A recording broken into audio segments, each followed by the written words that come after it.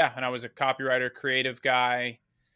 It's the dream. You think it would be the dream, just showing up at 10 and putting your feet up and kicking around ideas. And, like Budweiser was one of our clients at the ad agency. So there's free beer, everyone's wearing t-shirts and joking around. But again, it's the grass is always greener on the other side. And after a while,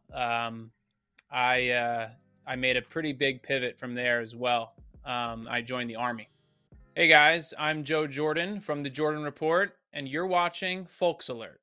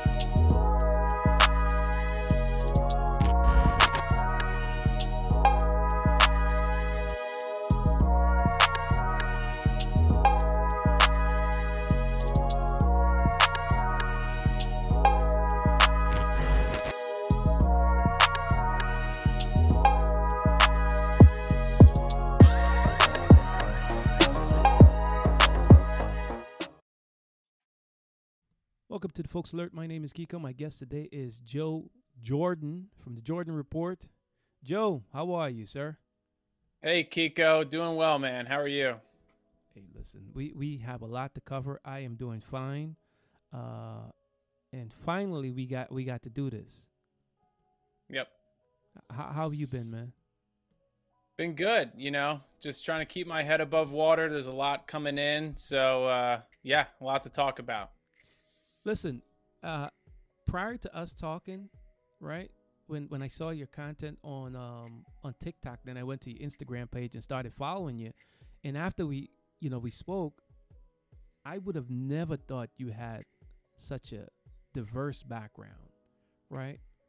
From where you started out in your career and did this complete jump, okay? Just like, I'm like, what are you doing? Yeah. Why? Yeah, a couple big jumps. Yeah, you think a couple huge jump? Well, yeah. Tell me, man. You're from New Jersey. Well, you're from New York. Lived in New Jersey, right? Correct me if I'm wrong. From New Jersey. Lived in New York, but yeah. From New Jersey, work in New York. Let's just say that. Yeah. Right. Yeah. You have a background in finance. Yeah, I started off, I was pretty young working on Wall Street. Mm-hmm. And then didn't take long before I realized that really wasn't for me. So I did a hard pivot, like you said, pretty big jump, and went into advertising as a copywriter. What kind of ads were you writing, if you don't mind me asking? No. I mean, it was like, the big TV spot I got produced when I was there. I wasn't there for very long, but like it was like a big, TV commercial for Duracell. I was writing, tweets for Mercedes-Benz and Listerine and all the big brands, and all that content that no one cares about. Okay. All right. You go from working on Wall Street, and I guess Wall Street really wasn't your thing. Your dad was into Wall Street. That was his. That's where he started out, and you just he helped. Kind of like. Yeah, I mean that was where I had the opportunity, to get my foot in the door and then kind of earn my spot. But I was working on the stock exchange actually in the summer of 2008. Yep, I was on the floor in 2008 when.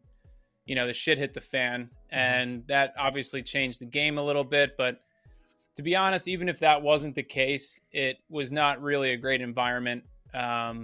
Just it looked like a very unfulfilling existence, a lot of late nights, and these guys didn't have good relationships with their wives and families. I mean, not obviously, I'm not speaking for everyone in finance, but Right. just the area I was in was just the novelty wore off after a little bit. When And I so, think yeah, so I, when I think of Wall Street, working on Wall Street, and I'm thinking of guys in suits, right? I've seen videos of these guys on the floor trading stocks and stuff. mhm. It looks very complicated, but I guess if you've been doing it for a while, you get to understand it. Do you think the relationship, why, I guess, working long hours, that job, one can say, is stressful, right? Yeah, it's definitely stressful. It was just where I was working, it was a lot of like entertaining clients, frankly. Mm-hmm. And so, you're going out a lot, you have to do these big dinners all the time, you're exhausted. And I've always been kind of a creative guy. And there was obviously no room for being creative. I think if I was working for a hedge fund or something like that, I probably would have stayed. But Right. um, the chips landed where they did, and I got sick of it pretty quick. Cool. You leave Wall Street, you go to copywriting.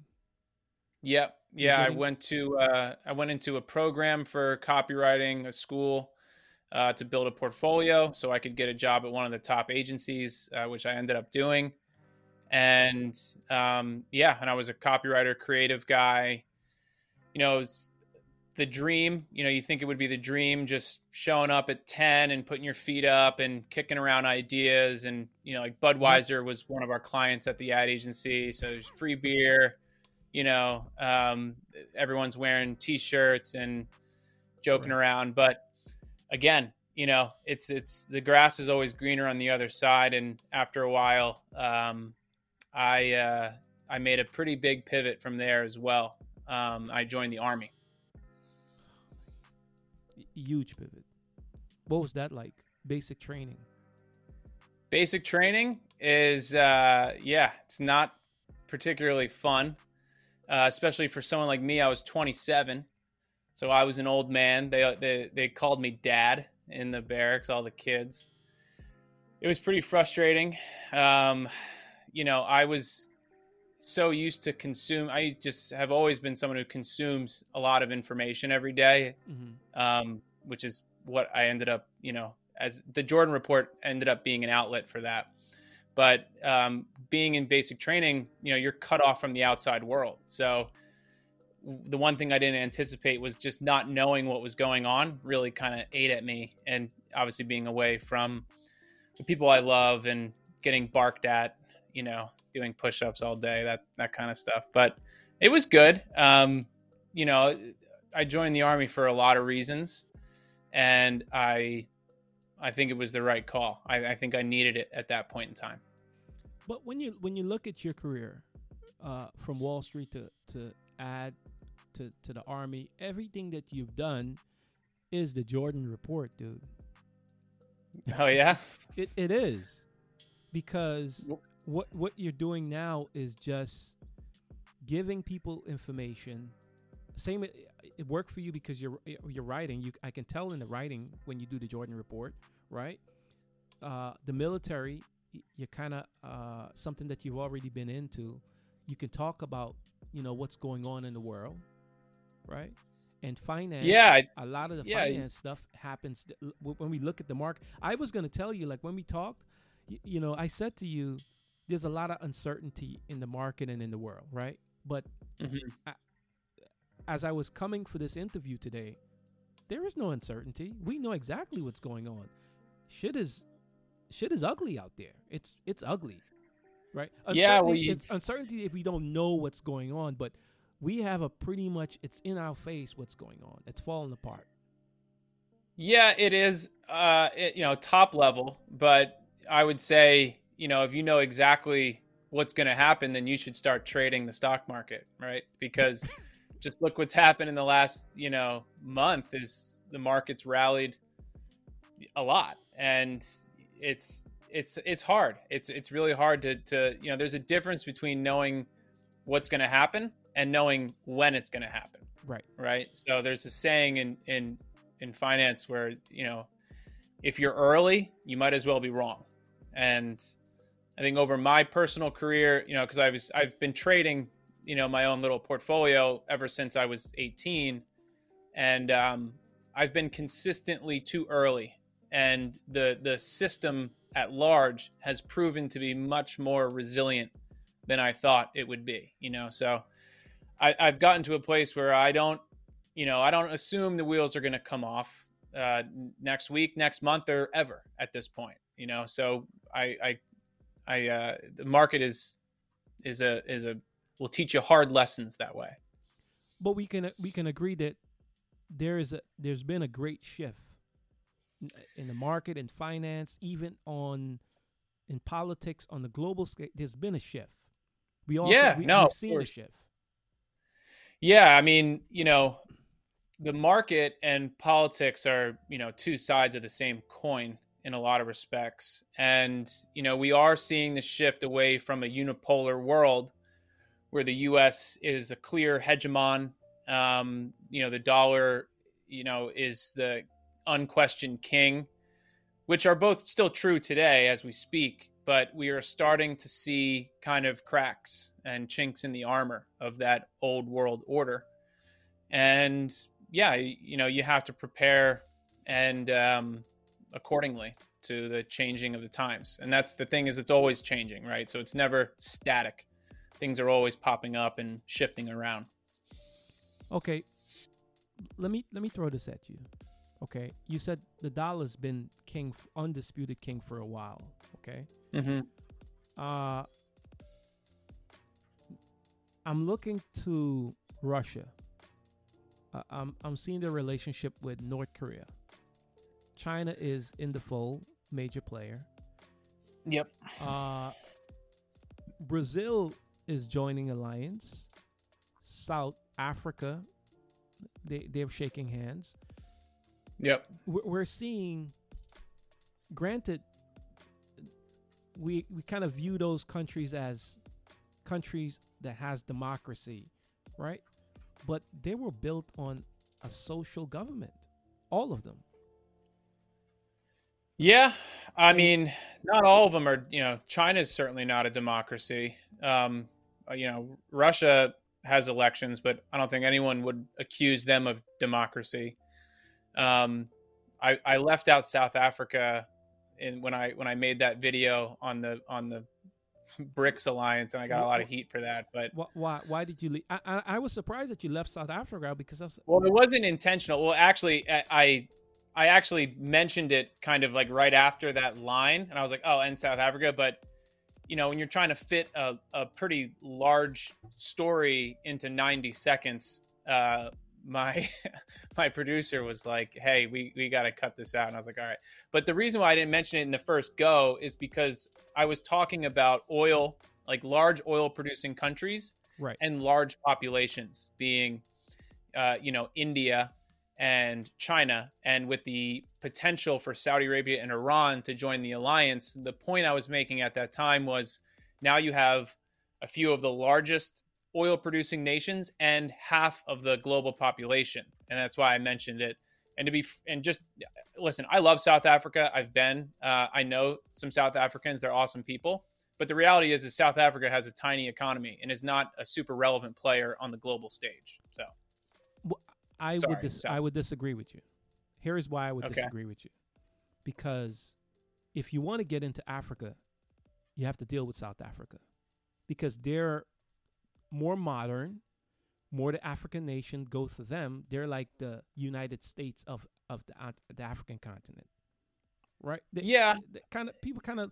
African countries kind of lean to them.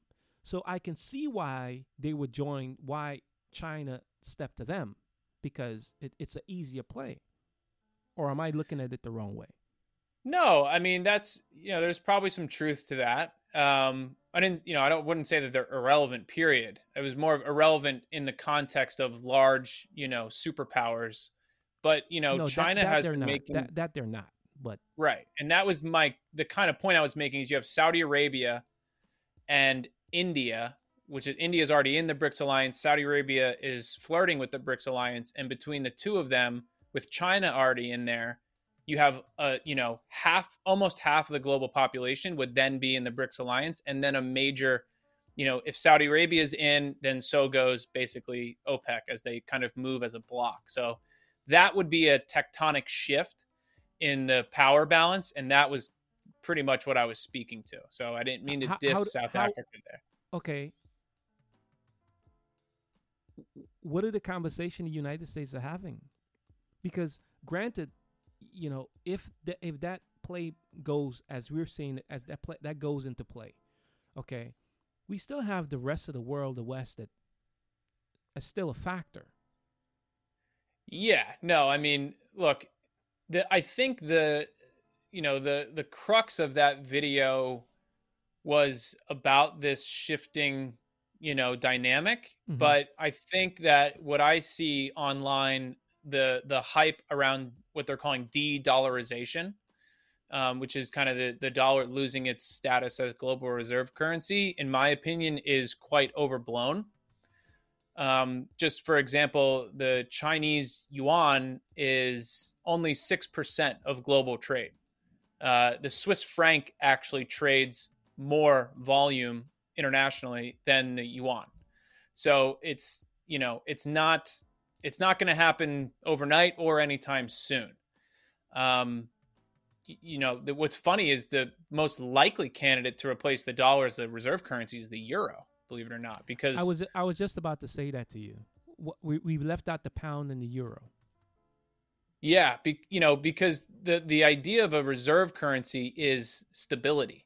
Right. And we have, in this last video I made, which started about the TikTok bill, but went on to this kind of general theory that, we are shooting ourselves in the foot for the most part. It's not like these countries are taking things from us. We're giving them away. And, for the dollar and its status as a reserve currency, however you stand on the war in Ukraine, the fact is when we seized Russia's U.S. Treasury holdings, we basically just stole dollars from them. And we cut them out of the SWIFT banking network. And that sent a big warning flare up to all the other countries out there that use dollars in their reserve currency to say, hey, if one day in the future you get on the wrong side of the United States, your dollars aren't safe, And I think that was probably not talked about enough. That move was very significant because these countries, they're on, it's not a safe haven, so to speak.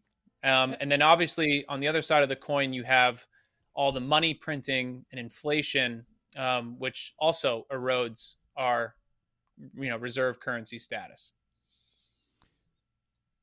The United States is going to federal now. I think it's Fed now. They are Fed now. They're creating their own currency, which I think it's smart, right? Because seeing what the smart for who, it's listen, not. Jordan, our money is already digital. Sure, but it can be converted into cash. Fed now can't. And importantly, the banks hold your money, and there's obviously a relationship between the banks and the Federal Reserve. Right. But with this system, and I haven't really gone into the weeds of exactly how it works. I obviously understand top level what they're trying to do, but from my understanding is you're going to have something akin to what China has where, the government can basically just take money right out of your account. Or freeze your account, and bypass the banks.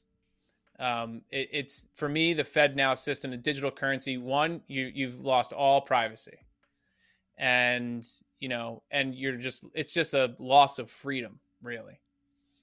Well, from what I understand, from what I've read, the Feds don't want to be the bank.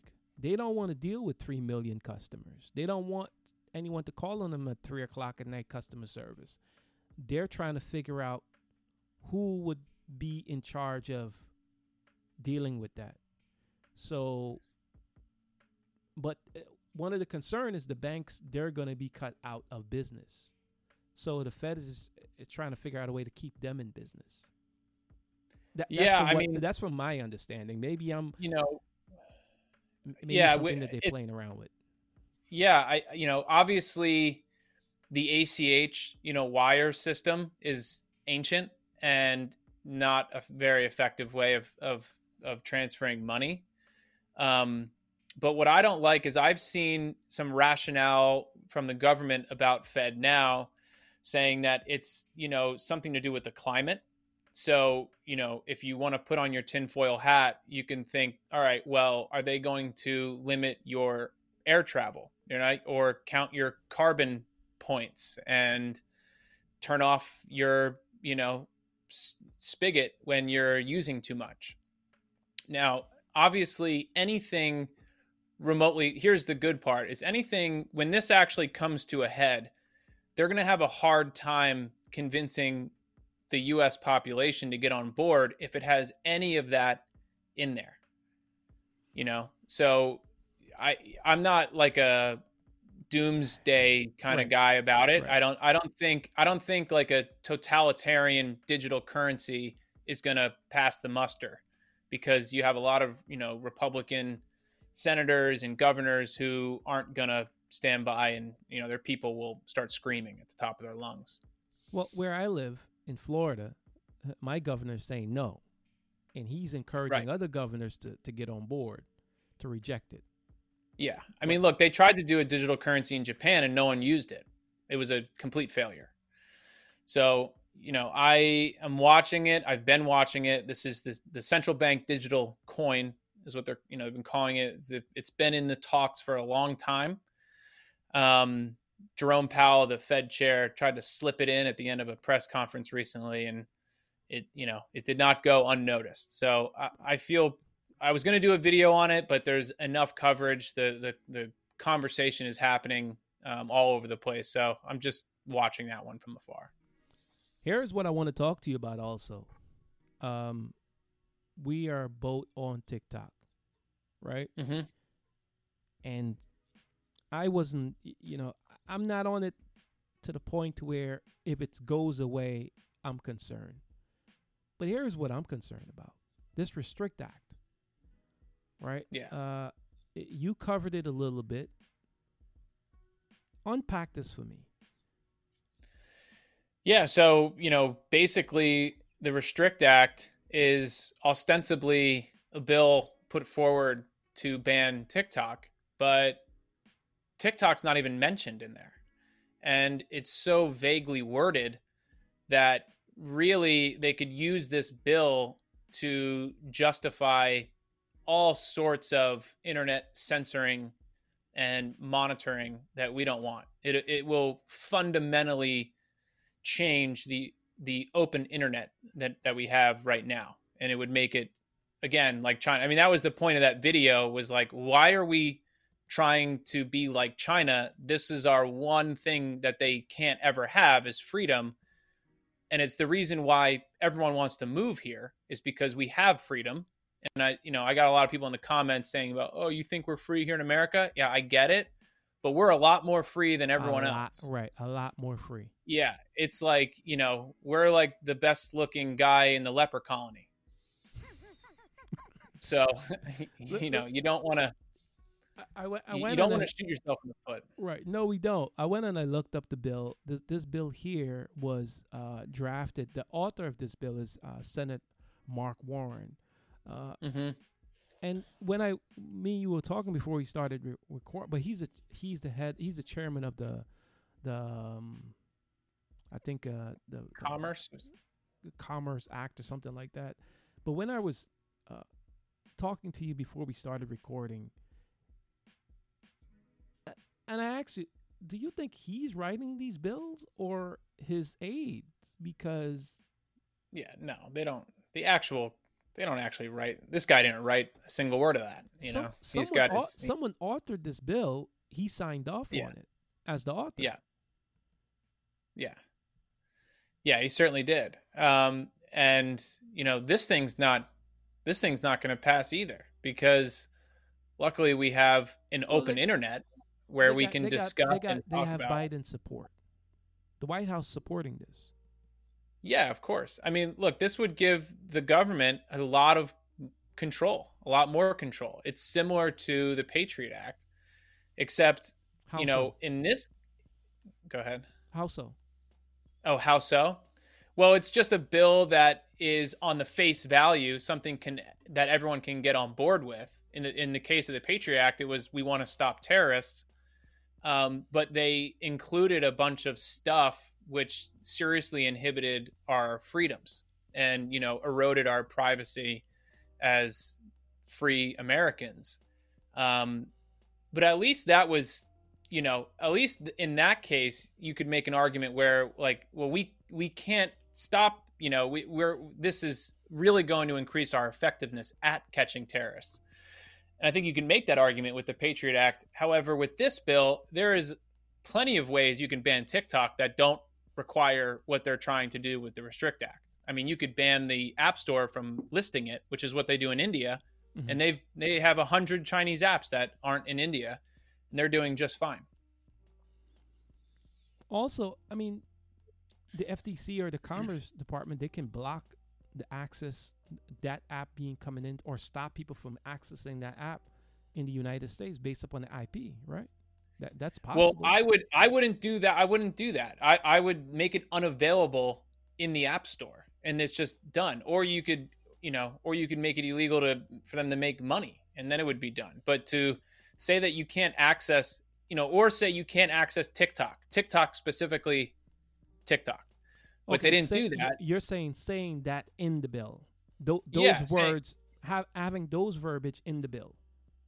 Being specific. So the bill is vague, right? And so they've created this new category where, it's something that's owned by a foreign adversary, or it's something that's, against the national interest or defense or what have you. And, you can't access, and it penalizes us rather than penalizes TikTok. Mm-hmm. And then they're trying to get around people who use VPNs, right? So they would make, they put a serious crime to it. It's $1 million fine or 20 years in jail. So it's just, look, it doesn't pass the sniff test. It's not a good idea. It's a slippery slope, and all it would take is some clever prosecutor down the line to apply the same framework that's in the Restrict Act to ban something else. Mm-hmm. I'll go for that. Here's another thing that we want to cover. Listen, we got a lot to go through, but we're not going to get to everything. But I want to talk to you about this Ukraine thing, right? A lot of our money has gone to Ukraine. I saw a clip. I don't know if I saw it from you, that they're saying that Zelensky. Am I pronouncing his name right? Zelensky is mm-hmm. and his top general are skimping money from the U.S. aid. Millions of dollars. The CIA and a lot of the agencies here, they know about it. We're not doing anything about it. No. I mean, here's the thing. Yeah. Well, here's the thing about that. Most people didn't know where, couldn't point to Ukraine on a map before 2022. And if you can go back and find dozens and dozens of articles from all of these, New York Times, Washington Post, the Journal, all railing against Ukraine for the last decade about how it was the most corrupt country in the world, how it had a huge Nazi problem. And then fast forward to 2022 and it's Slava Ukraini, they're the good guys, but it's a hopelessly corrupt country. And, in these leaked papers that just came out, it seems that they have been skimming to the tune of $400 million. And, the only thing that's surprising to me is that anyone would be shocked by this. But listen, as you mentioned, Ukraine is very corrupt. I was making the argument that, okay, fine. No one wants to sit around and watch someone else gets bullied, okay? Yeah. right? No one. But I was like, when Putin went and annexed Crimea, they didn't do anything. So why is it our business now when he's marching his army across the country? What do we care? They didn't do anything when he took that piece of land. Obama did nothing. So why are we so interested in it now?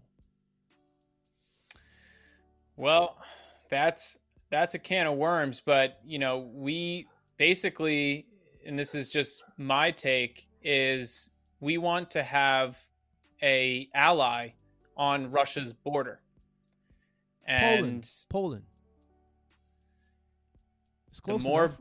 It's close the enough. more the more border the better. And here's something that may even get this video flagged, but we have a whole bunch of biolabs in Ukraine as well, and there's a whole rotten can of worms there that I don't even know if you want to open that one up, but there's a lot of vested interest. The Biden family has been basically, the theory goes they've been laundering money through the Ukrainian government since the Obama administration, and they don't want that pipeline to cease, and they don't want all of that dirty laundry being aired out. So, it's strategically important from a military standpoint, but the way I see it, it's not like they care about Ukraine as much as they care about what supporting them right now does for us. And so it's not like, oh, they care so much about Ukraine. We're giving them all of this military equipment we're giving them that they can't use. It's old stuff. It was decommissioned, and we're putting a brand new price tag on it as if we're giving them all this stuff. And then they're all loans that they have to pay back. And we're putting, let's just say it's an M4 rifle that's 20 years old. Right. We're charging them what it cost when it was brand new. And that's for every bullet, tank, rifle, rocket launcher that we give them. It's very Machiavellian. And, to think that we're doing this out of the kindness of our hearts is just childish. Okay. The equipment is old. They can't use it because they're not techie savvy or equipped or trained on this equipment to use it.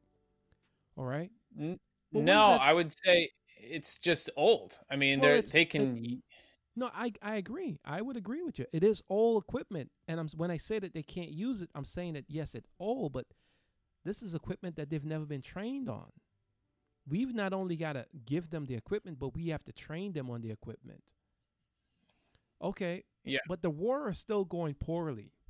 What does that say about Russia? Because I would have thought that this would have been a, cakewalk, over, done with. Why are we still here a year into the war? Why is Russia struggling? If the Russians were just fighting the Ukrainians, this war would have ended in a fortnight.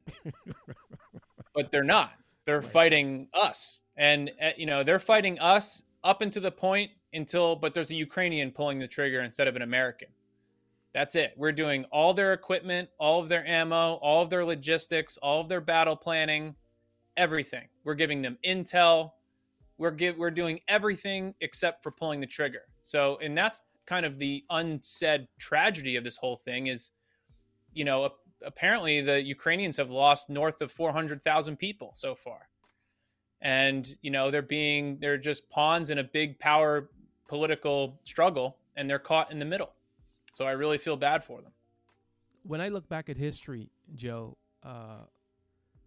if you aligned yourself with my enemy, that was pretty much the premise of World War I and II. If you align yourself with my enemy, therefore you have a problem with me too. Mm-hmm. Right? That's how it goes. Why hasn't Russia taken that position? Because if, United States are helping them and we're giving them weapons, we're giving them intel, Russia's been pretty civil in this whole war situation. Well, I think the U.S. is, we're like masters of taking it up to that point and then not crossing the line.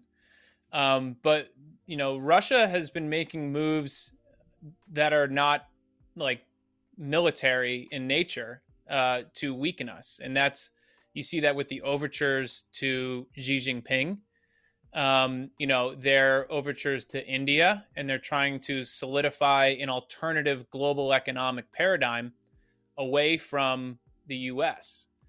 And I think I saw a report the other day that, we're like sanctioning everyone by sanctioning Russia, right? So we have our thumb on Europe and our Asian allies saying, all right, you need to play ball because we have this thing we're doing in Ukraine, and you can't buy Russian oil, above a certain price. Right. And apparently Japan just bought a bunch of oil above that price because, there's only so long that these countries are going to play ball until they say, hey, we got to look out for our own people.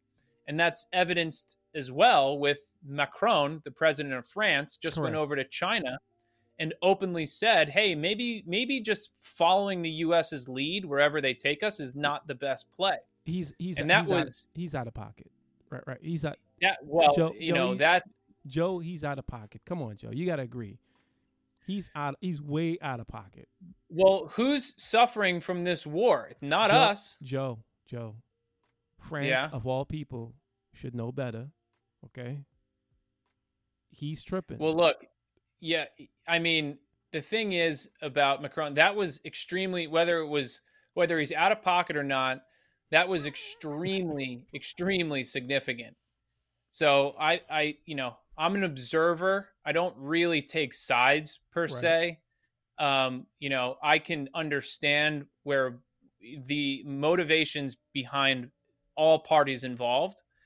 And, Macron, he's, the Europeans, it's just, look, at some point, the Europeans and the Asian allies, and certainly India and these other players who are affected by this are going to say, is it worth it for our people to keep dancing to this tune that the U.S. is playing?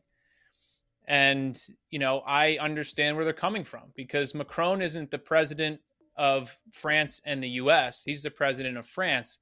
And they're like rioting in the streets like every other week over there. Correct. So he's trying to release some pressure at home, and by signaling that, maybe the U.S. monolithic regime is not the best option, he's signaling to everyone else that, like, okay, maybe we start thinking for ourselves. I mean, look at Germany. We bombed their pipeline. We bombed Germany's pipeline. And, that is a key piece of infrastructure. That's an act of war. It was an accident. Yeah, right. Listen, you're the observer. I just ask questions, Joe. And and from where you're sitting, I'm sure you've observed that Macron is overplaying his hand. That you have to be observant about. Well, I don't know if he is. I mean, it's clearly gotten to a point. I don't know if he is or not. That'll be, the answer to that will shake out over time. The question is for him, we totally pulled the rug from under their feet for a massive submarine purchase from Australia that they were supposed to have. And so he's like, what am I getting for supporting the U.S. endlessly? And over time, if they're not getting a good deal out of a partnership with the U.S., then they're going to start looking in other places. So I understand where he's coming from. Do I think it was the smart move? Probably not, but it's not obviously not also. Right. Well, here's what I think. Okay. He's already have problems in the streets. Is rioting every week or whatever he's got go. I don't know what he's got going on. I think that the rioting start when he raised the retirement pension, age, the pension or something that he's got going on. I think it's time for change of government over there, and the United States is masterful of doing that. And it's time it's for our favorite game. And it's time for him to go, and I think he'll be going pretty soon. Yeah, well, observe, I mean, observe that. I mean, yeah.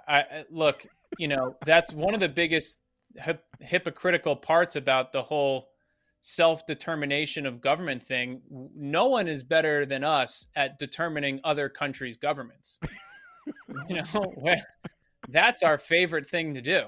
Right. And look, here's the thing, like my general take on it is this isn't a Marvel movie, right? There's no good guys and bad guys. It's just a huge mess of countries who are all looking out for themselves. And it's a game of power and it's a game of influence. And if the European bloc starts to see an alliance with the US as less advantageous than a move, maybe a half step closer to Russia and the BRICS, if that secures their place in the world better, then that's the direction they'll go. So the real question is what should we do to avoid that? Because I don't want to lose the Europeans as much as the next guy. They're Western democracies, the liberal order. And I think that is a force for good in the world, as much of a joke as it may be. It's still better than, dictatorships. So I think we should do everything in our power, to not push Europeans away. You could say Macron is out of pocket, but maybe it's us who are out of pocket for kind of forcing his hand. Just saying. Okay. Nice play, Joe. Okay. Well, here's what I'm gonna say. Okay. On all serious note, I agree with everything that you're saying, but when we look at Europe, we more look to the UK, right? The UK Sure. is pretty much the one that's really calling the play over there in Europe. Wherever the UK leans, that's where most of Europe is going to follow. Well, the UK is not in the EU anymore, so that's kind of important. Well, they left. Brexit. They left, so they are an island over there. Obviously, they're closely aligned, but that's the reason why they have a lot of influence, though. Sure, yeah, the UK, but us in the UK are very tight. So like they've got special forces guys over there in Ukraine running amok just like we do. We're gonna have to. So they're. Yeah, what's that? So we're gonna have to come back to this conversation. Because, listen, everyone's got an invested interest over there in Ukraine, and everyone maybe might be a little stressed about what's going on or where this war is going. A little concerned, right? So, sure. But I think the UK is the easiest play because they've got a lot of influence and closely tied to the EU. So we're gonna have to watch and see. I still say Macron is out of pocket, not us. No, yeah. I mean, I don't know if it's an either or situation. I'd say we're probably both out of pocket, but I would say that we have more influence over EU than the UK does. Just because of the size of our economy and the size of our military, we are the ones who dictate the terms. We're the A side. And right. So we wield a lot of power on the international stage, and we use that to further our own self-interests. And here's going back to the de-dollarization theme. One of the reasons why we are eroding our own reserve currency status is because we've been using that reserve currency status as a weapon. And, over time, you can only do that so much before countries are just going to get tired of it. Right. So the UK doesn't have that. They don't have that mantle. And so this is really, it's ours to lose. Definitely. Joe Jordan, great conversation. I love it. We got to do this more often. We got to do this more thanks often. for having me, man. We got to do this more often. Joe Jordan. I could rant for a long time. Listen, we got to do this more often. The Jordan Report, I love it. I enjoyed the conversation. I am looking forward to more of these conversations. Anything else before we go? No, man. Thanks for having me, and I'd be happy to come back on. Dig that. Joe Jordan, thank you very much, sir. All right. See you, man. All right, will do.